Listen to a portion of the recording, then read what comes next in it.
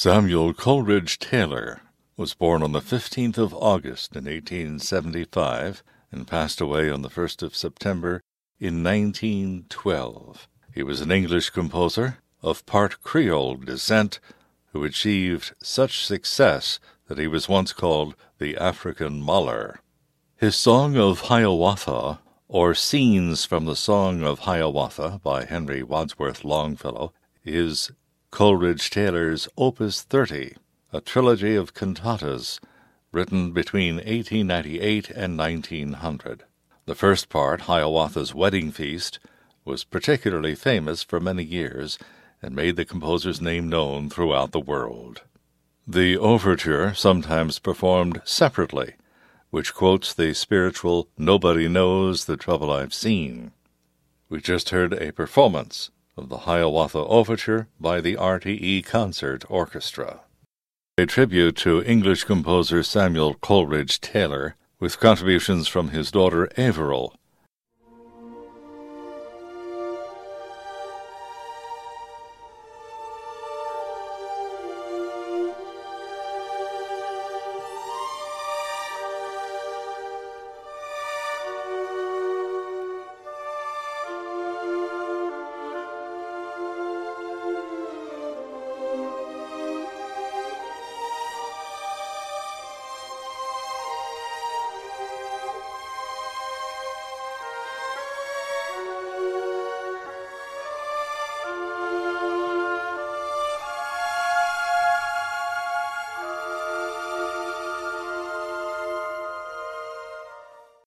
I should like, in my father's centenary year, to tell you something about some of the other music he wrote during his very short life. Several of his early compositions were performed while he was still a student at the Royal College of Music, including his Symphony in A minor and his Clarinet Quintet.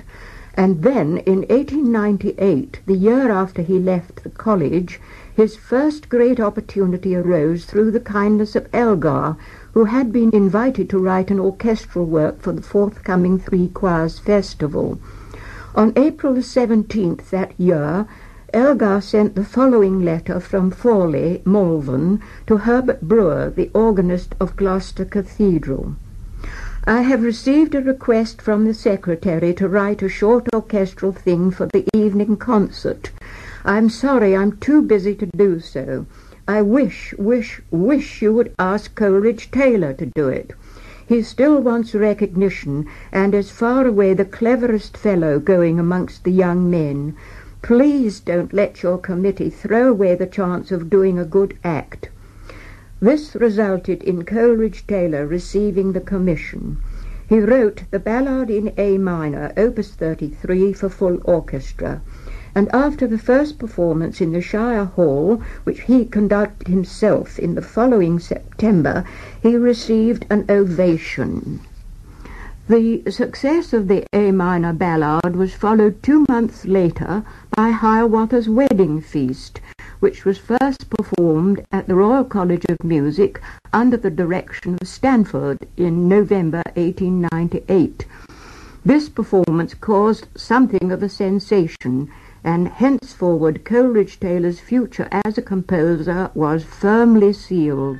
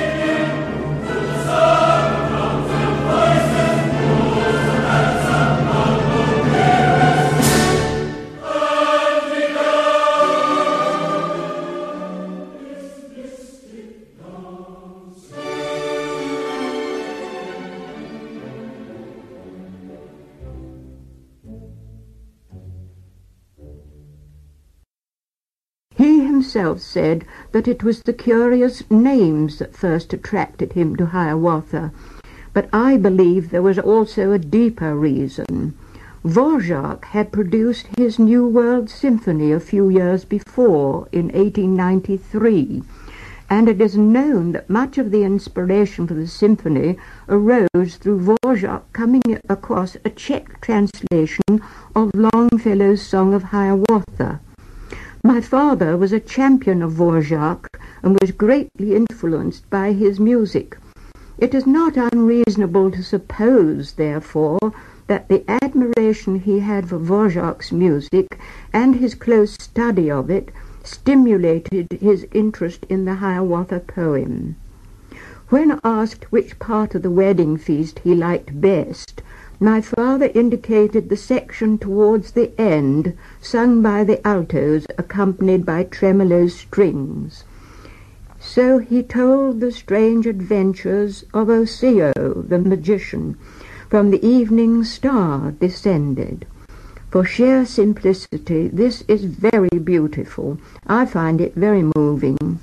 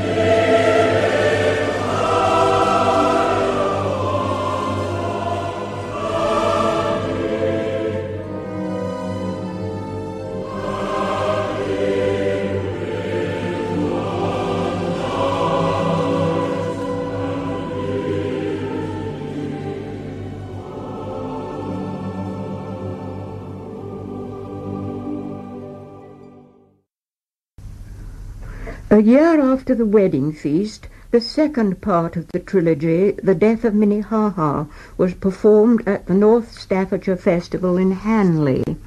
This contains some of the most skilful writing of all three parts, and is a splendid and powerful setting of the drama. Richly scored, the music illustrates Longfellow's description of the long and dreary winter, the famine and the fever, the tragedy of the dying Minnehaha, the sad figure of old Nokomis, the anguish of Hiawatha. Unforgettable is the lament Wah-Honomin, Wah-Honomin, sung first by Nokomis.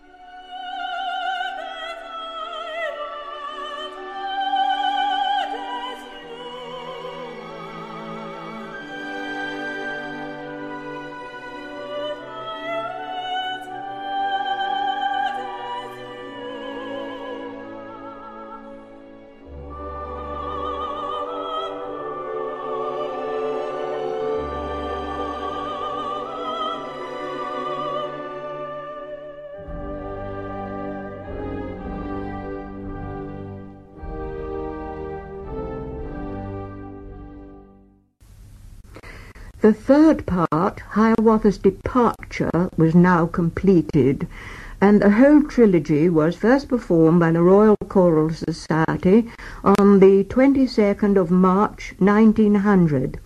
The great finale is indeed full of inspired writing with powerful dramatic qualities. There are, of course, various other choral works by my father, which I should like to mention if time permitted, but the one I must talk about is his setting of the poem by Alfred Noyes, A Tale of Old Japan. This was written in 1911, a few months only before his death.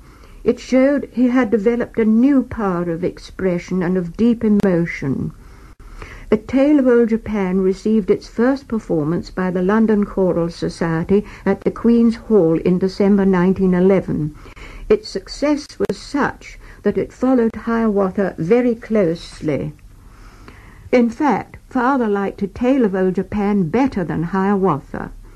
He said, "The beauty of the poetry and imagery held me, and I had to express it musically."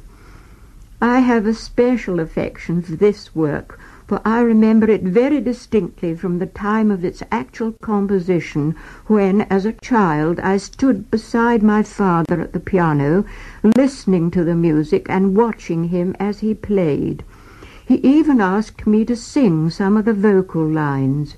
When it came to introducing either the tenor or baritone part, he joined with me in his own voice.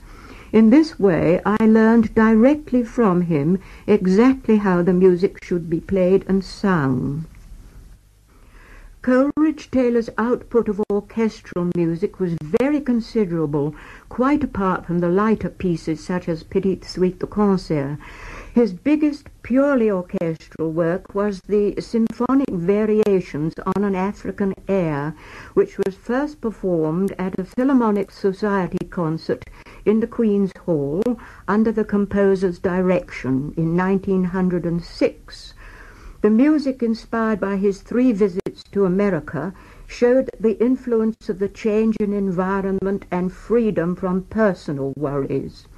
As a result of these visits, he wrote the orchestral rhapsody From the Prairies, the rhapsodic dance Bamboula, and the violin concerto in G minor, which are characteristic of the composer at his best.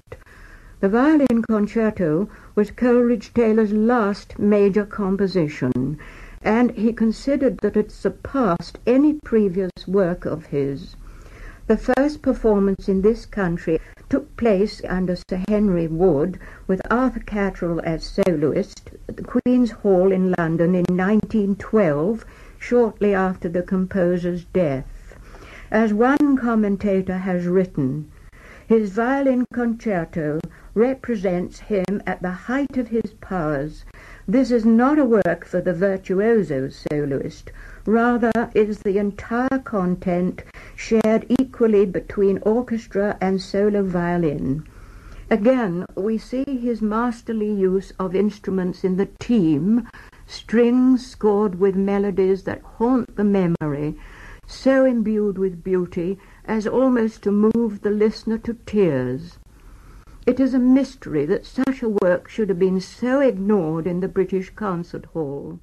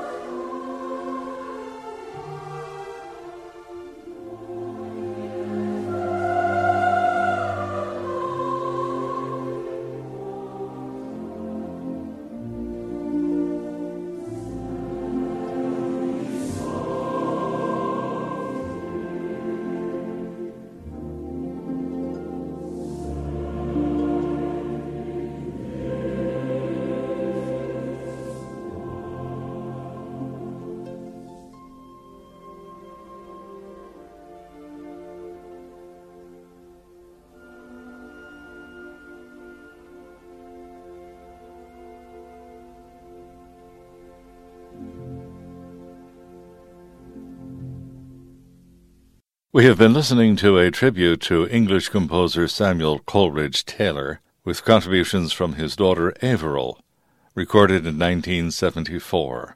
It featured excerpts from Hiawatha's Wedding, The Death of Minnehaha, and the Violin Concerto, Opus 80, of Samuel Coleridge Taylor. Here is a performance of Coleridge Taylor's Ballade for Orchestra, Opus 33. It was commissioned in 1898 by the Three Choirs Festival of Britain, thanks to pressure from Edward Elgar, and was an important early milestone for the English composer. It's played here by the Royal Liverpool Philharmonic Orchestra.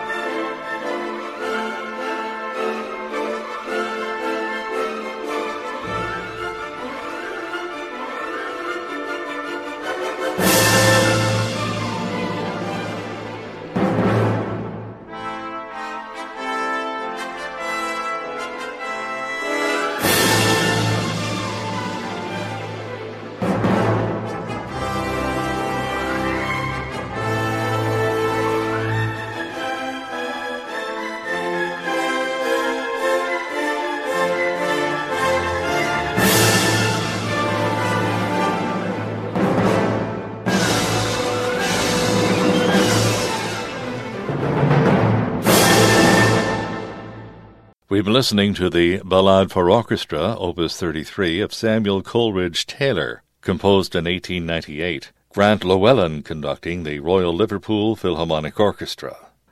Coleridge Taylor was 37 years old when he died of pneumonia, and his death is often attributed to the stress of his financial situation. He was buried in Brandon Hill Cemetery in Wallington, Surrey. We have more of the life and music of Samuel Coleridge Taylor on our website.